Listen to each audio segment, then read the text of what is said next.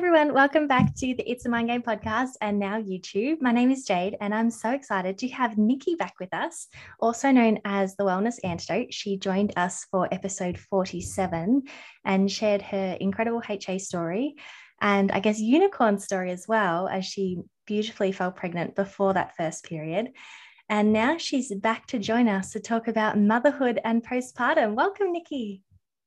Thank you so much. It's so nice to be back chatting to you. Oh, and we were just chatting before we started recording and cannot believe the timeline. It was probably 5 months ago that we last spoke. And obviously we've kept in touch in between these last two episodes. But my goodness, 5 months, I nearly fell over backwards. It's so crazy. I can't believe it's nearly Christmas. But so exciting. I love this time of year, but yeah, it has really gone so quickly. I know. Now, obviously, you've got your beautiful daughter, Romy, now, and we thought it'd be a really nice conversation to have, obviously, because so many of us want to recover from HA to go on to become a mum. And that brings a whole new world of hurdles and obstacles and challenges, both beautiful and, difficult. But we thought it'd be really nice to open up the conversation to postpartum struggles and new mum life. And I guess I'm going to say a full disclaimer before we start talking is that we absolutely love being mums. There is nothing about any of this conversation that is going to imply otherwise. And I think probably a topic we'll touch on is just mum guilt, that if you happen to open up about something that you're finding a little bit more difficult to navigate, sometimes the reason you don't want to talk about it is because you don't want anyone to think that you're not enjoying this beautiful time of life. So you kind of hold it all in. So I think to get that out of the way, we love being mums, but this is just a nice conversation to sort of go, well, these are things that have come up for us and things that we've needed to work through. And just for any other one listening out there who's about to become a mum or is a new mum as well, you might sit there and go, oh, I get it. Do you want to start us off, Nikki? What are some things that you found beautiful, challenging about being a first-time mum? Yeah, you're right. You nailed it with that. It's mum guilt, even speaking about the hard things that come with motherhood, I guess, especially when you've tried so hard to get pregnant. It's all I ever wanted was to be a mum. And I'm so grateful for every second. It's just there's just such a huge amount of information out there. And I've found navigating through the different advice and the information and trying to figure out what works for you is just so extremely overwhelming in itself. And yeah, I found it to be, it's an amazing journey, but it's challenging. I'm going to have to shut that window. I'm so sorry. Someone's just started mowing next to me. That's completely fine. Now, so Romy's just over 5 months old, and Kasima will be 2 in January. So some of the things Nikki sort of and I've been chatting about, we've drawn parallels with when it comes to, I guess, body image, sleeping and all that sort of thing. So I guess there's a bit of a current and a reflective side of this conversation. Because I know for me, one of the biggest challenges was definitely mum guilt. And Kasima was born 2 months before all of the hardcore lockdowns in Victoria happened, which in all honesty, it was kind of a blessing and a curse because I had so much privacy to just work out how to be mum, how to breastfeed, how to just find my feet as a mum, because yes, it did feel very natural and I was just so full of love and adored her. But there is so many things that you never thought about on a daily basis that you're suddenly thrown with every single day. And as much as you enjoy it, it is a lot to catch up on. And adding in, friends dropping in or people coming unannounced and things like that, I'm sort of grateful I had some sort of peace and quiet to just work everything out. But I think the negative side of that was come time to, I guess, open up to the world and sort of see everybody and things like that. I found myself finding it really difficult to ask anyone to watch Kasima or just have any kind of help around the house, even for that matter. And like a big thing, which doesn't seem like much at all, but even just to go and get my hair done, I remember thinking, I can't do it because I can't ask for help. I can't ask anyone to look after her. And there's actually like that wasn't true at all. But at the time, that felt very true to me. And it's something that I learned as I went on. And now I'm in a place now where I can actually see that by giving Cosima to her nan or her Mima for a little play date so I can go do a couple of things, there's so much joy for everybody because I can quickly do some things. Cosima gets a wonderful play date and her grandmas get a wonderful play date. But I didn't see that early days. I just felt like I shouldn't need to ask for help. I always wanted to be a mum. You're a mum now. Don't go handballing. Did you ever, do you ever think things like that? I think it's hard because we've just moved where there's nobody that I sort of know around here. So it's a little bit different. I've got all my family in New Zealand who haven't even met Romy. All the in-laws up in Brisbane who haven't met her. So we're pretty isolated here in that respect. But in saying that, when I was back in Canberra, when I had her, people would ask, you know, can I come over? Can I do this? And I was like, a friend of mine would come over and she was like, I'll make you a cup of tea and I'll do this. And I was like, no, like, it's fine. I've got it all. Or someone would reach out and be like, do you want to chat about this? Or how are you going with this? Or do you need extra help? Even just to talk about it. And I was like, no, it's fine. Like, just thinking I needed to work it all out myself. So in that respect, yes, not that actual help physically, but yeah, I think you sort of think like, I don't know, you don't want to bother anybody with anything, and you think, I'll work it out. Like, surely this is just, everybody just has to work all this stuff out. But it's like, no, actually, no one tells you how hard breastfeeding is and sleeping is, and so many different things like that I had no idea was so difficult until I was actually in them myself. And when I actually did talk to people about it or got help from people, I felt so much better. So. Yeah. And because we've both got challenging sleepers, and I guess I found at the start for a long time, I was researching so much, like, what's the best thing I can do? How can I do it? And I almost drove myself crazy with information when at my core, I did know that, you know, a cuddle was the solution, and it turns out that it always was. And obviously different parents have different parenting styles. So you obviously do exactly what feels right for you and your baby. But I speak a lot about Cosima sleep a lot more now because I feel okay to talk about it. But I remember early on, it was really challenging. She was waking up all the time. And because she was breastfed, never took a bottle, I couldn't ask someone to say take a night feed or anything like that because like she wouldn't take a bottle. And, you know, 50% of me absolutely loved it because it's like I could just cherish every cuddle. But then 50% was like, oh, even if I need just an extra hour's sleep, that's not accessible. But I remember not wanting to share that with anyone because in my mind, I thought, oh gosh, if I say that out loud, they're going to think that I don't enjoy being with her, or they're going to think that I'm ungrateful that I can breastfeed, because obviously everyone's breastfeeding journey is different. And don't get me wrong, I was so grateful that I was able to, but I never wanted to be in a position where just by sharing what I was going through in that time made anybody feel like I was being judgmental based on their experience, or making them think that I wasn't grateful for the life I was currently living. And I think sometimes we can be a little bit more sensitive to such conversations because we've come from a place where we thought we couldn't have children, or it was quite difficult. So you're a little bit more cautious about everything because, you know, I'm sure, you know, we've both had those chats where our friends are talking to us about babies and we're so happy to be there for them. But part of it hurts because it's like, oh, it's something that you're longing for. Did you get like that with some conversations too? It's like, oh, I so want to share, but I'm scared you're going to take it the wrong way. So I'll just sit. Yeah, I think so, definitely, because it's like, it doesn't mean, it's funny, it's even when you're getting up like hourly to feed them or they're crying and they're not settling, you get so, it's really like, it's hard emotionally and physically, like your back's aching, you're exhausted, that kind of thing. I never once would, in those moments, there's so much love there that it's like, it's hard to explain to people like that aren't mothers, for one, that you have so much love for them, but you're so exhausted and frustrated as well. Yeah. And it's not at them, it's more like at the situation, because you sort of think, and I think this is the HA side coming out, like, what could I be doing better? I always thought to myself, like, what am I doing wrong? Like, what what is going to work for her? Like, I need to work it out. And I used to be like, you know, you'd try all these different things and I'd want to figure it out.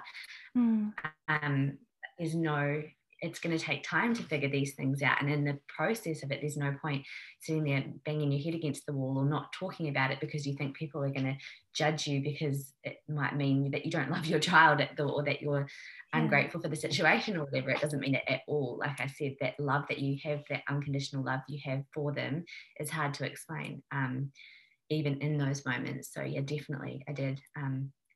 But I think that is where I made the decision probably about a month ago with this sort of stuff, just to stop Googling, stop researching, stop trying to read all these different books that contradict each other, and just go with my intuition and, you know, and just try and work it out, just us, because it's so overwhelming and that makes it so much harder to not try and navigate what is actually going to work for you when you are getting information everywhere. And well, it's a bit of a blessing and a curse, isn't it? And I think I had this conversation with maybe my mum, because none of my friends have had children yet. So even if I was to sort of explore something with them, I could tell it was a little bit hard. Like, they were definitely listening to me, but, you know, you don't really understand until you're in the shoes. And I just remember saying, I'm pretty sure it was my mum, that I wonder if the access to information is a bit of a blessing and a curse, because obviously the nights when you're wide awake, Bub's so cozily asleep on your chest, and you go, this is the perfect time to research and find out how tomorrow can be a better day to be super mum. And as you said, like, you adore them and you just look at them for hours and your heart is so full of love. Like, all of this journey is so full of love, which I think sometimes is what makes it confusing, because you've never loved and adored something so much, and yet you've got these really strong feelings of frustration and am I failing, and they just contradict each other. But, you know, that access to information, so obviously my mum had me and my brother. It was very much, you spoke to your doctor, you spoke to your own mum, and that was pretty much it. Like, you might have read a couple of books, but you weren't on your phone just quickly Googling best way to sleep or best way to do this or best way to do that. And sometimes that information, I think, sends us crazy, because we're searching for this perfect solution, and the access to information kind of makes it feel like there's a perfect solution, when at its core, it really is just getting to learn all about your baby and what works for you two, like as a team, or 3 or 4, you know, depending on how big your family is. But especially when you're establishing feeding routines and sleep routines, I know no matter how much I researched, I found that with Cosima, we might get a bit of a rhythm for 2 or 3 weeks, like the closest thing we had to a rhythm, and then something would change. And then I'd be like, that's okay, we've got it. And then we do it for 2 or 3 weeks. I'm like, oh my God, it's changed again. And at the start, it felt like you're getting defeated every couple of weeks. And then I guess as you mature as a mum and sort of trust your instincts over text that's out there, you start to just go, oh, I'm just going to go with the flow. Like, baby will sleep if baby needs cuddles or feeds or whatever it is. And it's just such an experiencing. And I guess you can relate it to HA in regards to, at the start, you hear about this eat more, train less process, and you've got so much resistance, like, no. And then as soon as you surrender and just go, yeah, I'm just going to eat, I'm just going to rest, life gets easier, because you're not trying to find this perfect thing. You just go, you know what, we're going to work it out. We're just going to wait it out, cuddle it out, love it out, and what will be will be. And the weight off your shoulders that comes with not trying to fix it or be perfect or all those sorts of things actually just takes so much stress out of it instantly. Oh my gosh, it does. You said it perfectly. And like the key word being surrender there, it was just, that's exactly right, because you're almost making it awful for yourself, because you're adding this huge pressure of, like, you know, if the first nap went to crap, then you'd be like, to me, I'd be like, oh, well, the whole day's ruined and it's just going to be awful. I'm never going to get her down for the second nap and blah, blah, blah. And it's like, well, if you actually just be like, okay, that's all good, like, doesn't matter, we'll just deal with it and we'll just do extra cuddles, things can wait, because nothing ever fell apart, like nothing ever falls apart. You know, maybe you don't get as much of the housework done that day, or you can't do as much work as you wanted to, like it's actually okay and nothing bad ever happened if you do just surrender and enjoy that process. You're so right. It would make it so much nicer than getting yourself into a state thinking, oh my God, like this is all wrong, and I'm never going to be able to fix it, and it's horrible, and you build it up in your head. Yeah, and it can feel that way when you're looking at the sleep schedules. And don't get me wrong, there is a lot of merit to sleep schedules and wake windows and things like that. When, like, not saying they're not a real thing, because they absolutely are. But when you're seeing so much literature out there that says that your baby works like clockwork, as soon as that first nap has a hiccup, it does feel like, oh, I've ruined it. Like it's all over. She's overtired and this is going to happen and that's going to happen. Yeah. And as you said, it's like, oh, you know what? When the next nap comes, it could mean that you're on the couch cuddling for an extra half an hour. But it isn't like they're never going to sleep again, or you're never going to get to go into the kitchen or move upstairs or anything like that. But at the moment, in that moment, it feels like because you missed that wake window or that 5-minute block, that the day's done. And sometimes, it's, I guess, for any new mums listening, it's so important to be aware of wake windows, because it's amazing how much there is to just having that sweet spot when they fall asleep. But at the same time, they will sleep anyway. And if you've, like, I strongly believe that your baby can sense if you're starting to freak out. And if you realize, oh crap, they're not asleep, they were meant to be asleep 15 minutes ago. And then it's like you try harder to get them to sleep. And then they resist it more, because it's like they sense something's up. Like, why is mum panicking? Like, what's going on? But if you just literally relax and do whatever your process is to get Bub to go to sleep, I always found, like, obviously in hindsight, she would start to fall asleep so much more effortlessly if I just went, oh, we're running a bit late. That's okay. We'll just keep going. Because they pick up on that stress so easily. No, they do. And then right on your chest as well. Like, I often used to think that she's sleeping literally on my heart, and I'm probably going like, oh my gosh, like, like freaking out. And not as I'm making it sound like I'm having a mini panic attack. I'm not, but like you are like so stressed when it gets to that. Yeah. And also a thing to remember too, at this point, when you're sleep deprived, like, you're really tired too. So some of the panic to feel like you need to get them to sleep is just so that you can have 10 minutes to yourself. And it's like, I just really would like 10 minutes to have a cup of tea, to read a book, to just not use my hands, to just like, and then if you feel like that 10 minutes kind of keeps you sane, and if you run the risk of losing that 10, sometimes that's the panic. It's actually got nothing to do with baby. It's just that I really need this 10 minutes to just have a reset. Like, please let me have my 10 minutes. Yeah. Yeah, no, or have a shower, or like just go and make yourself something to eat.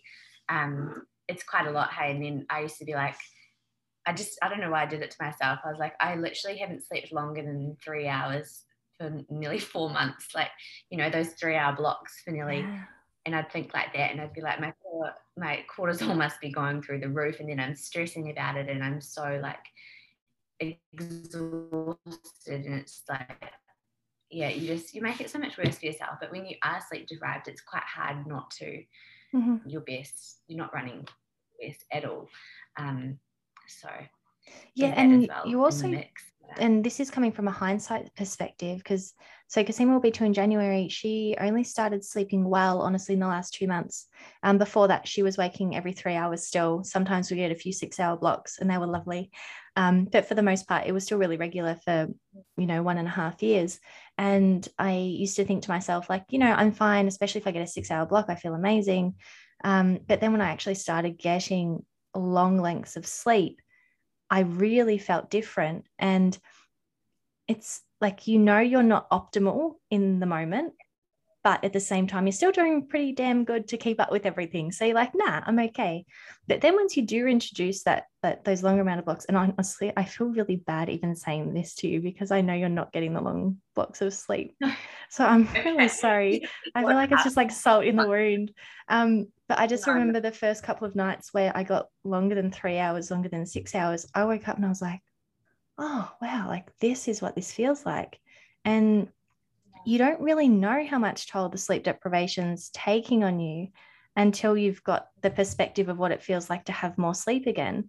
And therefore, again, in hindsight, you can have more compassion for yourself and, you know, potentially being a little bit more panic stricken than normal, because you start to recognize, oh, wow, like I really was functioning off such low sleep. But it was nothing I could actually recognize when I was in it. It was very, I was a little bit hard on myself. Like, why aren't you like energetic 24/7? And why aren't you doing this? And why aren't you doing that?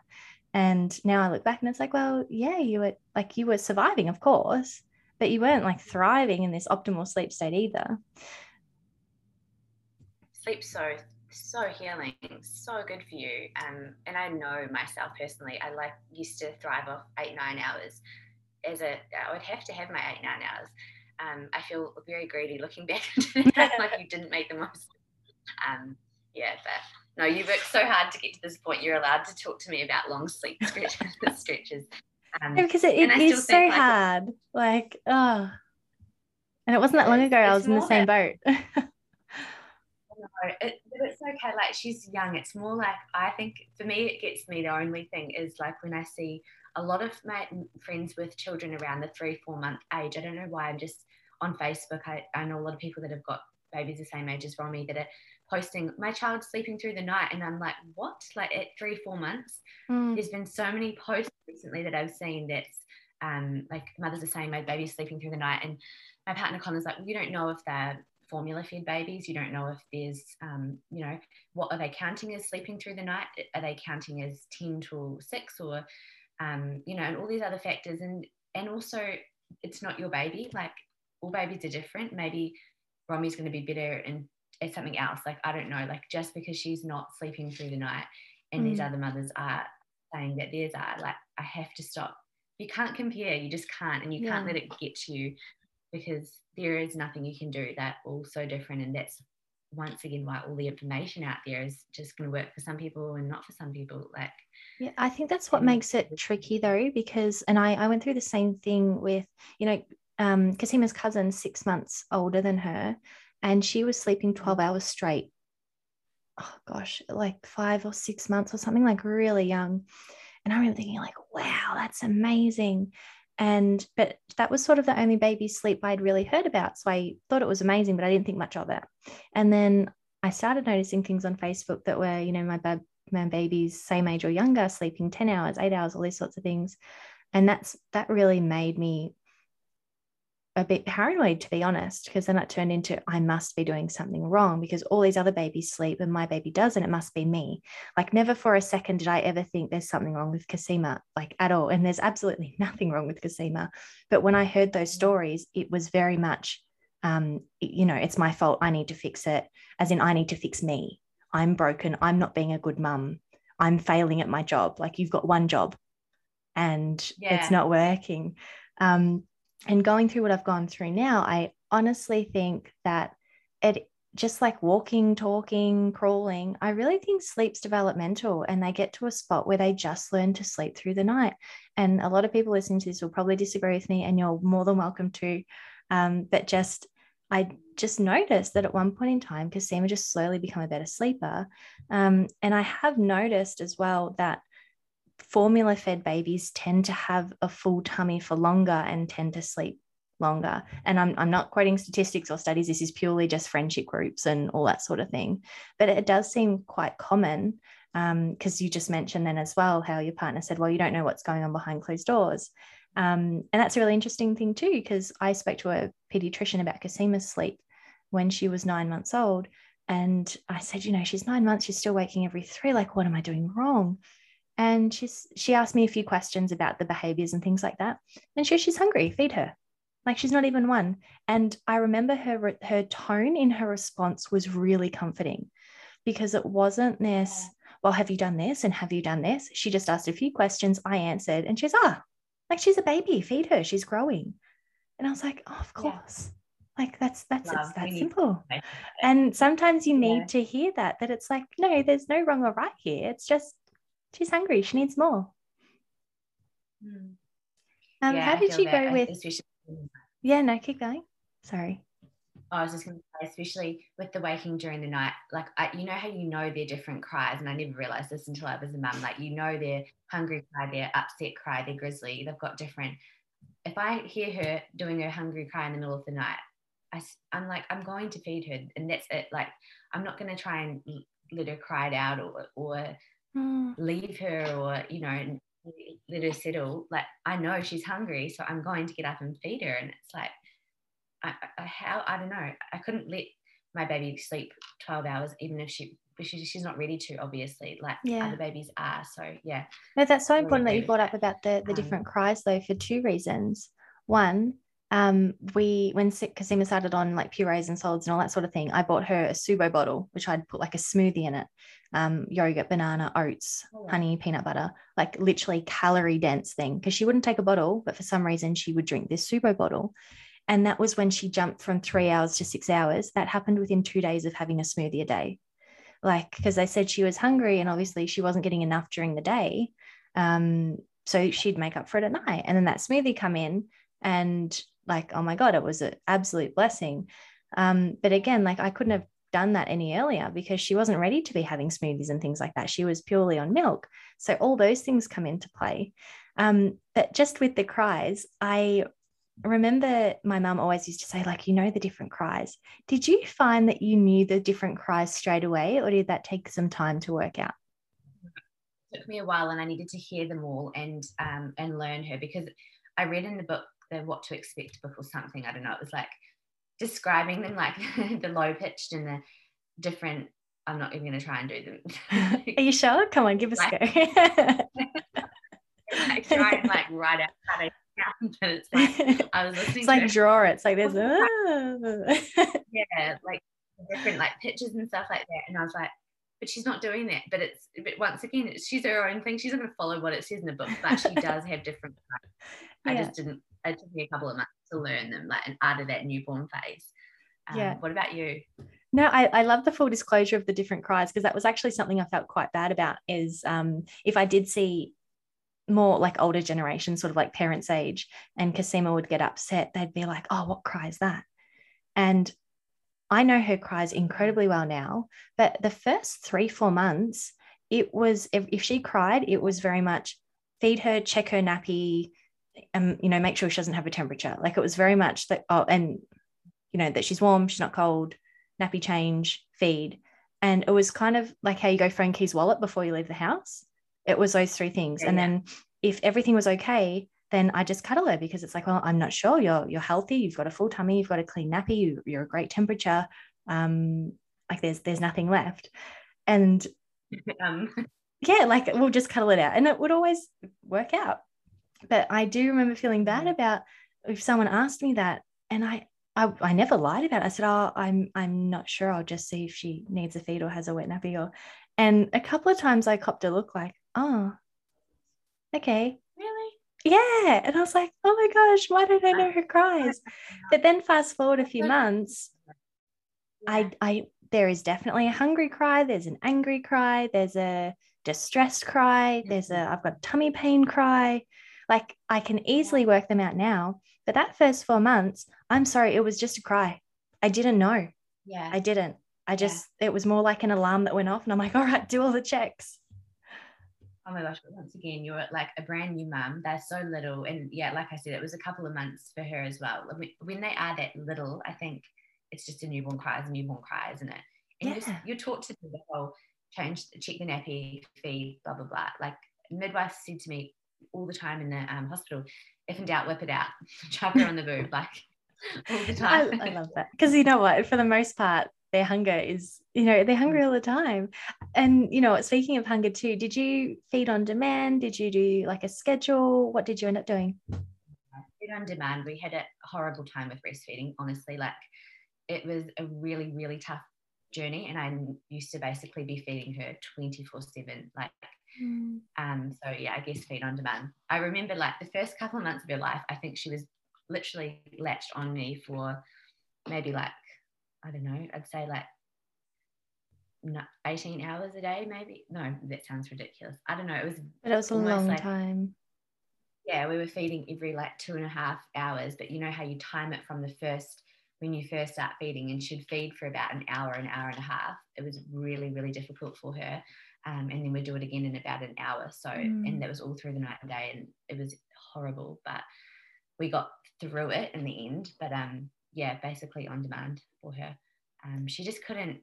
I had mastitis quite badly. Oh, you poor love. And then like nipple thrush, and then all sorts of things went wrong, and they didn't I just was so sore. And then she needed the nipple shields as well to feed, which took a long time for her to get the milk out. And that's why we didn't realize, but we realized after, when things got better. And now she's really easy to feed. Like, she feeds so well, and it's so exciting. But it was pretty much feed on demand, feed constantly those first couple of months.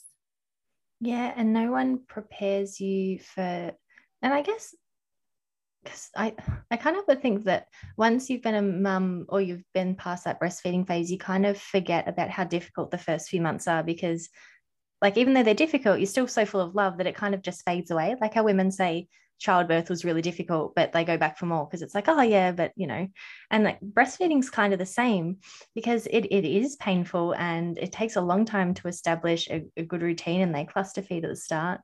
And I just remember, so for me, I had engorgement, I had oversupply, which meant that I had to pump before I put Cosima on, because there was just too much milk and she'd cough and choke, and like it was awful. And then also it was quite painful as well.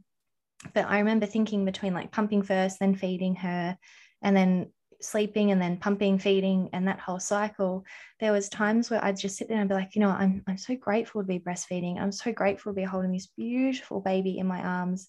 And, this whole experience is everything I've ever wanted. But am I ever going to get off this couch? Like, yeah. And it sounds so simple and dramatic at the same time. But when you've been feeding nonstop for really long periods, and literally the only time you've really gotten up is to have a shower, go to the toilet, if you're lucky, because sometimes they've just fallen asleep and you're not going to move because they've just fallen asleep.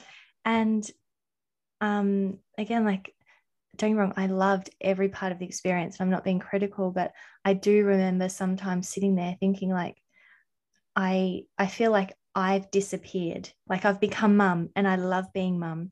But the fact that you don't realize how much freedom you lose when you've got those first 4 weeks, 8 weeks, 12 weeks of being a mother. And there's certain things I anticipated would happen, but I never really thought about the idea of all you're going to do for 4, 6, 12 weeks, whatever it is really just focus on making sure this bub's got a full tummy, they've got lots of cuddles, and they've got a clean nappy. I kind of thought that I'd have the freedoms to do other things, and not even like leisurely things, just do the dishes when I wanted to, or go have a shower and wash my hair when I wanted to. And it wasn't like that at all. It was very much, if I wanted to have a shower, I had to like ask John to be available so I could go have a shower. Or I might be busting to go to the toilet for like an hour because it's just not a good time to go to the toilet. And I didn't know all this. And then it sort of happened. I'm like this is tough. Like, basic things are really difficult to have access to.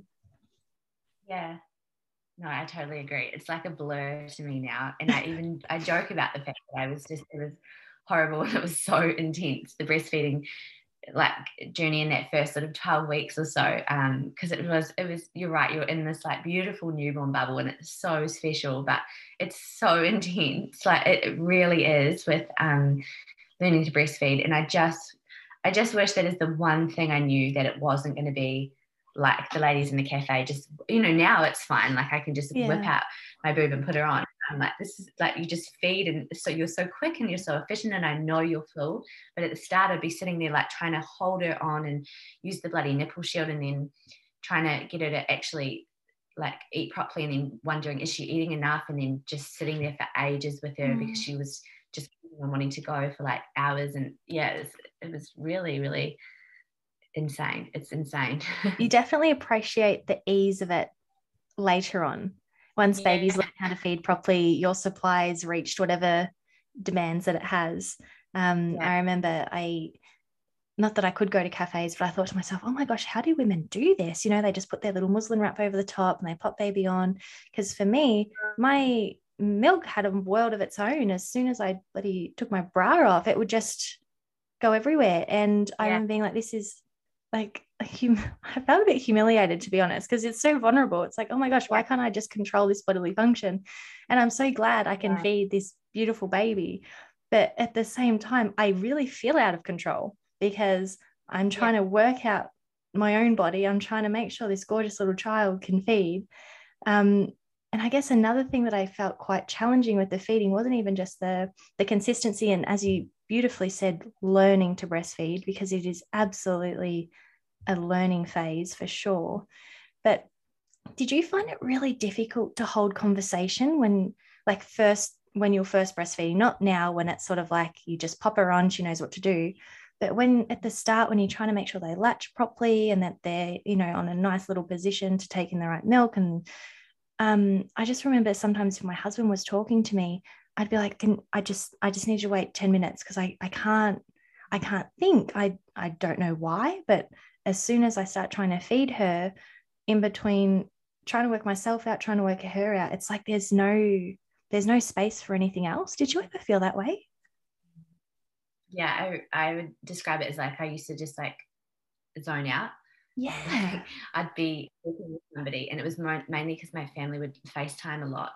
And because I was always feeding her, Mum used to say, oh, like, you should FaceTime me. I was literally feeding her all the time. And yeah, often I would be talking and then I'd just completely zone out because I'd just be starting to concentrate on her, and it was hard to hold a conversation.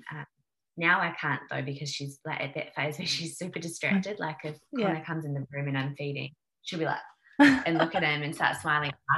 It's so cute, but it's so annoying. I'm like, just go away. Just, she's not going to be long. No, because Eva used to do that too. And I remember thinking the same thing, like, focus, I'm right here. Like, just finish your feed and then you can look. Because you're also so exposed too. As soon as they turn to whip their head around, it's like, oh, okay, my boob's just out in the open right now. Thank you. Yeah, literally. Just learned to blow like raspberries as well. So now she'll just stop and unlatch and like look at me and start blowing raspberries. I'm like, can you not? Like, it's so cute. But she spits milk at me because she's just spitting and laughing. It's so funny. She's got such a cute, cheeky personality.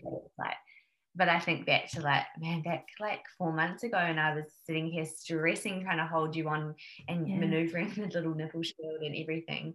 So I'm so grateful for that experience, even though it was, I don't like it. I didn't like the experience. I honestly didn't. Like, it was really tough. But yeah, looking back, I can see the funny side, and I can see like how far we've come. So it's like, it's good.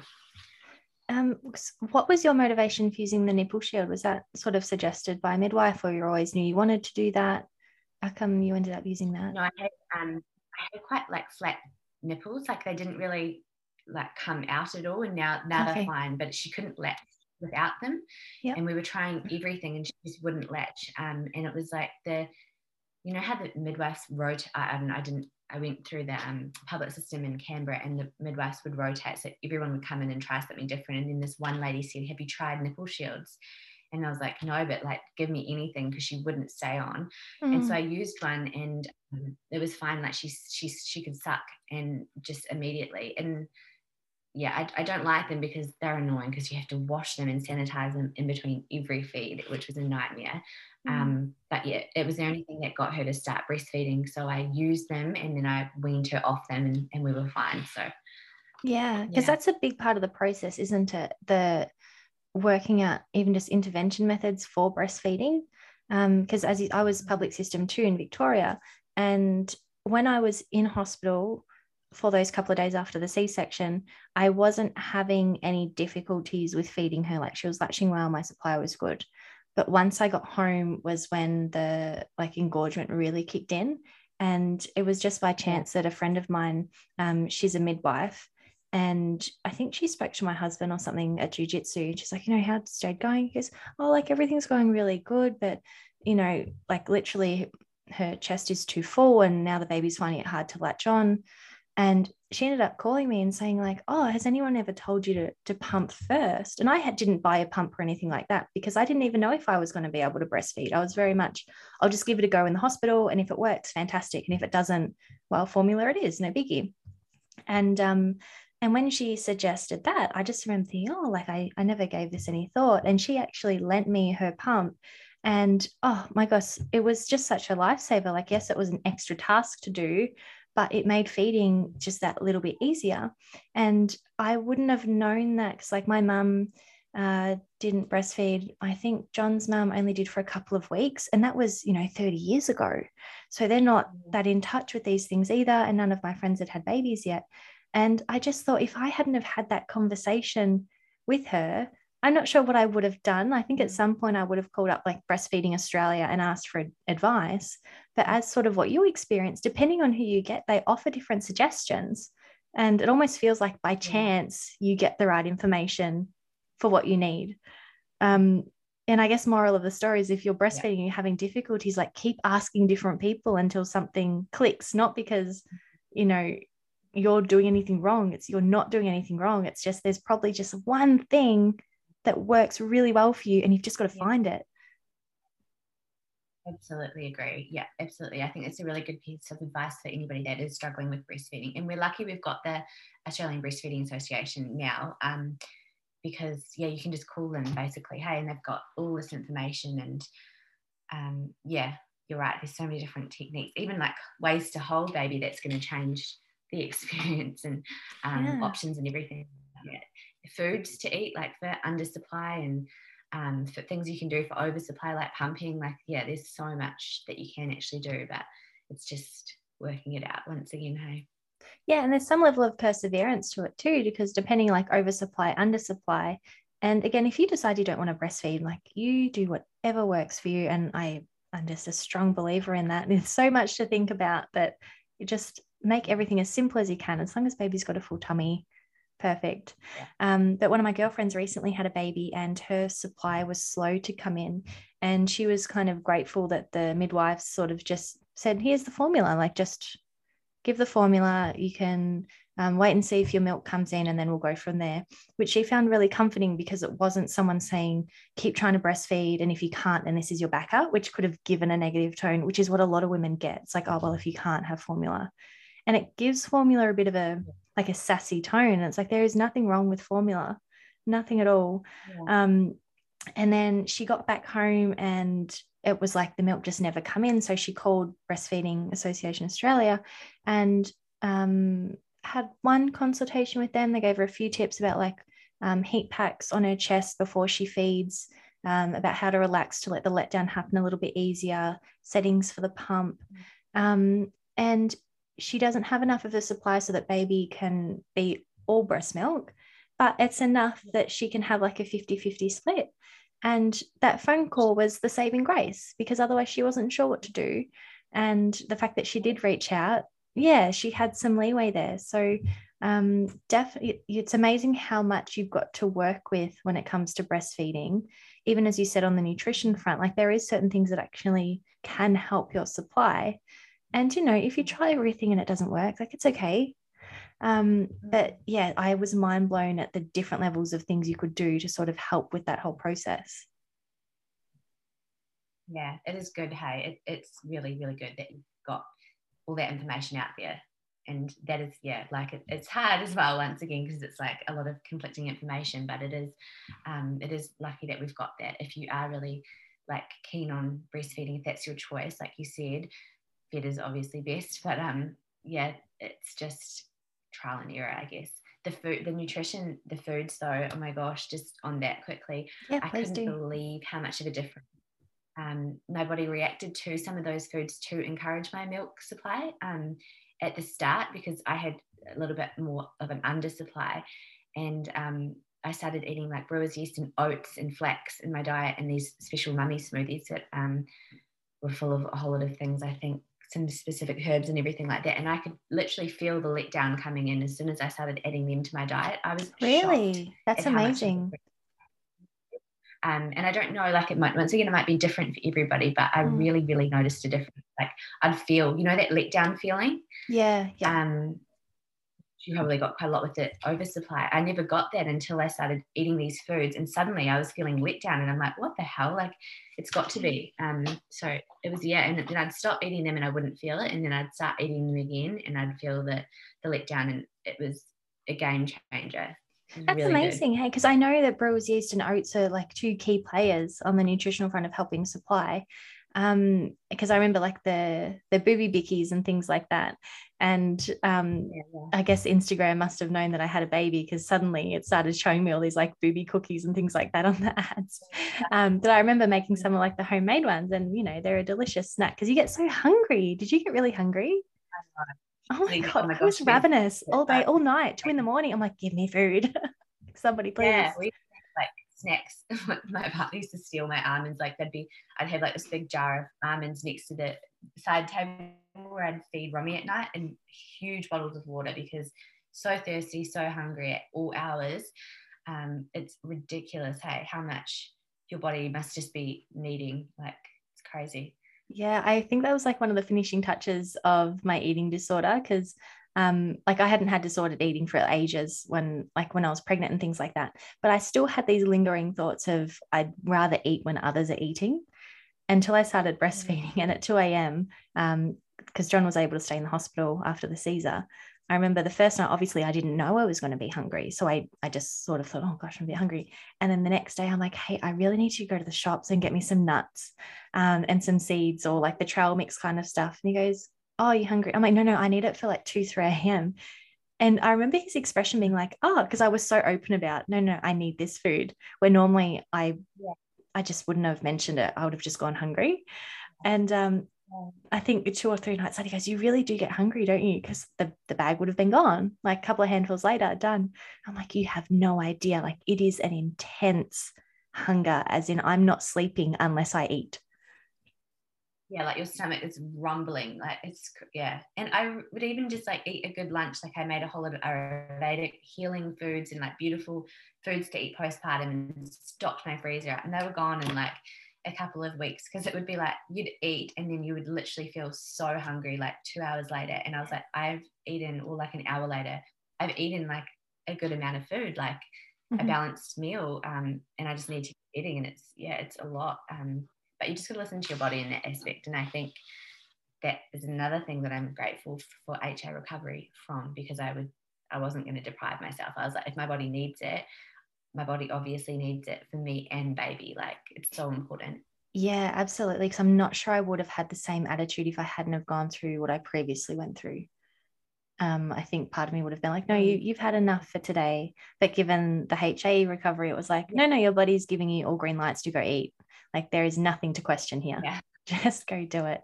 Yeah. Now we've got to wrap things up, because we've got little time, considering our little munchkins need food and naps and all those sorts of things. But I guess one quick question, as I think it was really important about something that you brought up, how you actually didn't recognize the letdown feeling because it hadn't been happening. And one thing I have heard a lot of women say on their breastfeeding journey, whether it's all breastfeeding, 50-50, 25-75, whatever, is that they actually didn't know what that letdown feeling was until later. And therefore, they never knew to ask questions about their supply, because they kind of just thought everything was okay, because you've got no comparison. If you were to describe that sort of feeling, because then I'll describe it as well, because I just think that might be some information for any new mums out there that go, oh, maybe I'm not getting a sensation. Is that warranted to ask a question? Yeah, that's a good point, actually. Yeah, because I didn't feel it until I must have read it somewhere. Or I think it might have been my sister, because she's had her second baby 11 days behind Romy, which is amazing. So amazing. Well, they haven't met yet though, because she's in New Zealand, but hopefully. So she described it to me, but the way I feel it is like pins and needles, like a tingling sort of. It's a little bit uncomfortable, but you sort of feel it like go down your chest a little bit. And it's quite strong. As soon as she was like crying, or I'd be thinking about her heaps, or it was getting to, maybe I had, like, this was probably a bit more established breastfeeding, maybe if it had been like in a couple of hours since I'd last fed her, it was like a tingling, pins and needles, quite a strong feeling. How would you describe it? I'd be interested. Yeah, so mine swelled. Like, it literally sounds so silly. It was like they had their own life. Whether it was a few hours had passed, or, as you said, Cosima had started crying, I would literally just feel my chest get hot. The glands in my breasts would swell as well. Like, I looked like I had nodules everywhere, and they were really lumpy. I'm not sure if that's purely like just a breastfeeding thing, or because I've also got breast implants. So I don't know if sort of the lack of space made those glands stick out more because of the implants, or I've never seen anyone else breastfeed, so I don't know. Pardon? I know that I'd get veiny, like not, I'm very small breasted, like, but they're big because I'm getting bigger. I was like, excellent. I was going to say, they get so much bigger though, don't they? Like I've got implants and a whole, because I was small chested, and then all of a sudden the milk came in, I was like, oh my God, I'm surprised I can stand up with these things. No, but they, like, know if you get sick, how your glands in your neck swell or under your armpits. Okay. When you get really sick, they're like nodules. My whole chest would swell, and they'd feel really hot. And then as soon as she just latched onto one side, the heat would kind of disappear, and I would actually feel that, like her first like gasp of milk, I'd actually feel the release.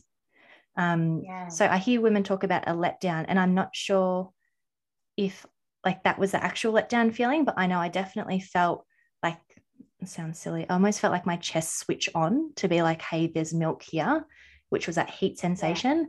And then as soon as Cosima latched on, it's like I could feel the milk.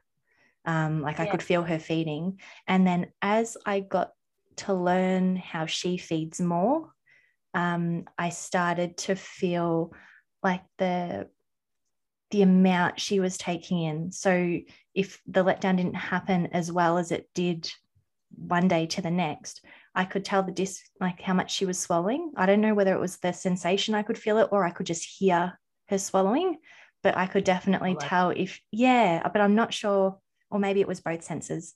But for me, it was more so just like a heat swollen sort of feeling. And actually, even if I heard a baby cry on TV, the same thing would happen. It's like, which was like, our bodies are so amazing. Who would have thought? But it blew my mind on the timing thing as well, because I fed on demand like you did. And sometimes if she hadn't fed for 2 or 3 hours, or a random night where she didn't wake up for a feed until, say, a 4-hour block, like at random, and I'd wake up and be like, oh my goodness, like my chest is so heavy and so hot, because it's like, you're an hour late, lady, go feed that human. Of course, I'm not going to wake her up if she's asleep. I know. When she's been doing a little bit longer stretches, like we finally having a few better stretches in the last couple of weeks. Those, like, if she goes any longer than what she usually does, I'm like, oh my God, wake up, please. Yes. Then I'm like, no, just go to sleep. I've actually had to go and like massage, like let down a little bit myself, like just massage. Yeah, absolutely. No, because it gets sore. So sore, and I was like, I'm not going to wake her because this is what I've been trying to do, but also I can't sleep. It's oh my gosh. Well, because it does get really sore to lie down, for sure. Yeah, definitely. And it's like, you've worked so hard to get them to sleep, you don't want to go and wake them up or wish that they're awake, but your body's like, what's going on? They're supposed to be awake. Yeah, that's right. And it's weird how your body just is so wise to that. It's not like it's got its internal clock, yes, but that was definitely something that amazed me when, just say, half an hour went by and my chest was like, hey, I'm ready. And I'm like, yeah, I'm not. Yeah. She's not. Like, wait. Now, obviously, anyone who wants to reach out to you, they can contact you on Instagram at The Wellness Antidote. Yeah. Yes. And I will put all of your links in the show notes. And if anyone watching or listening, if you could like, subscribe or follow, that would be amazing. I'm sure we're going to do a few follow-ups to this. I feel like there's a bit of a postpartum new mum saga that we could do. So, but for now, thank you so much for coming on and chatting to us about being a new mum, and it's been just such an awesome time. Yeah, thank you. Thanks for having me on.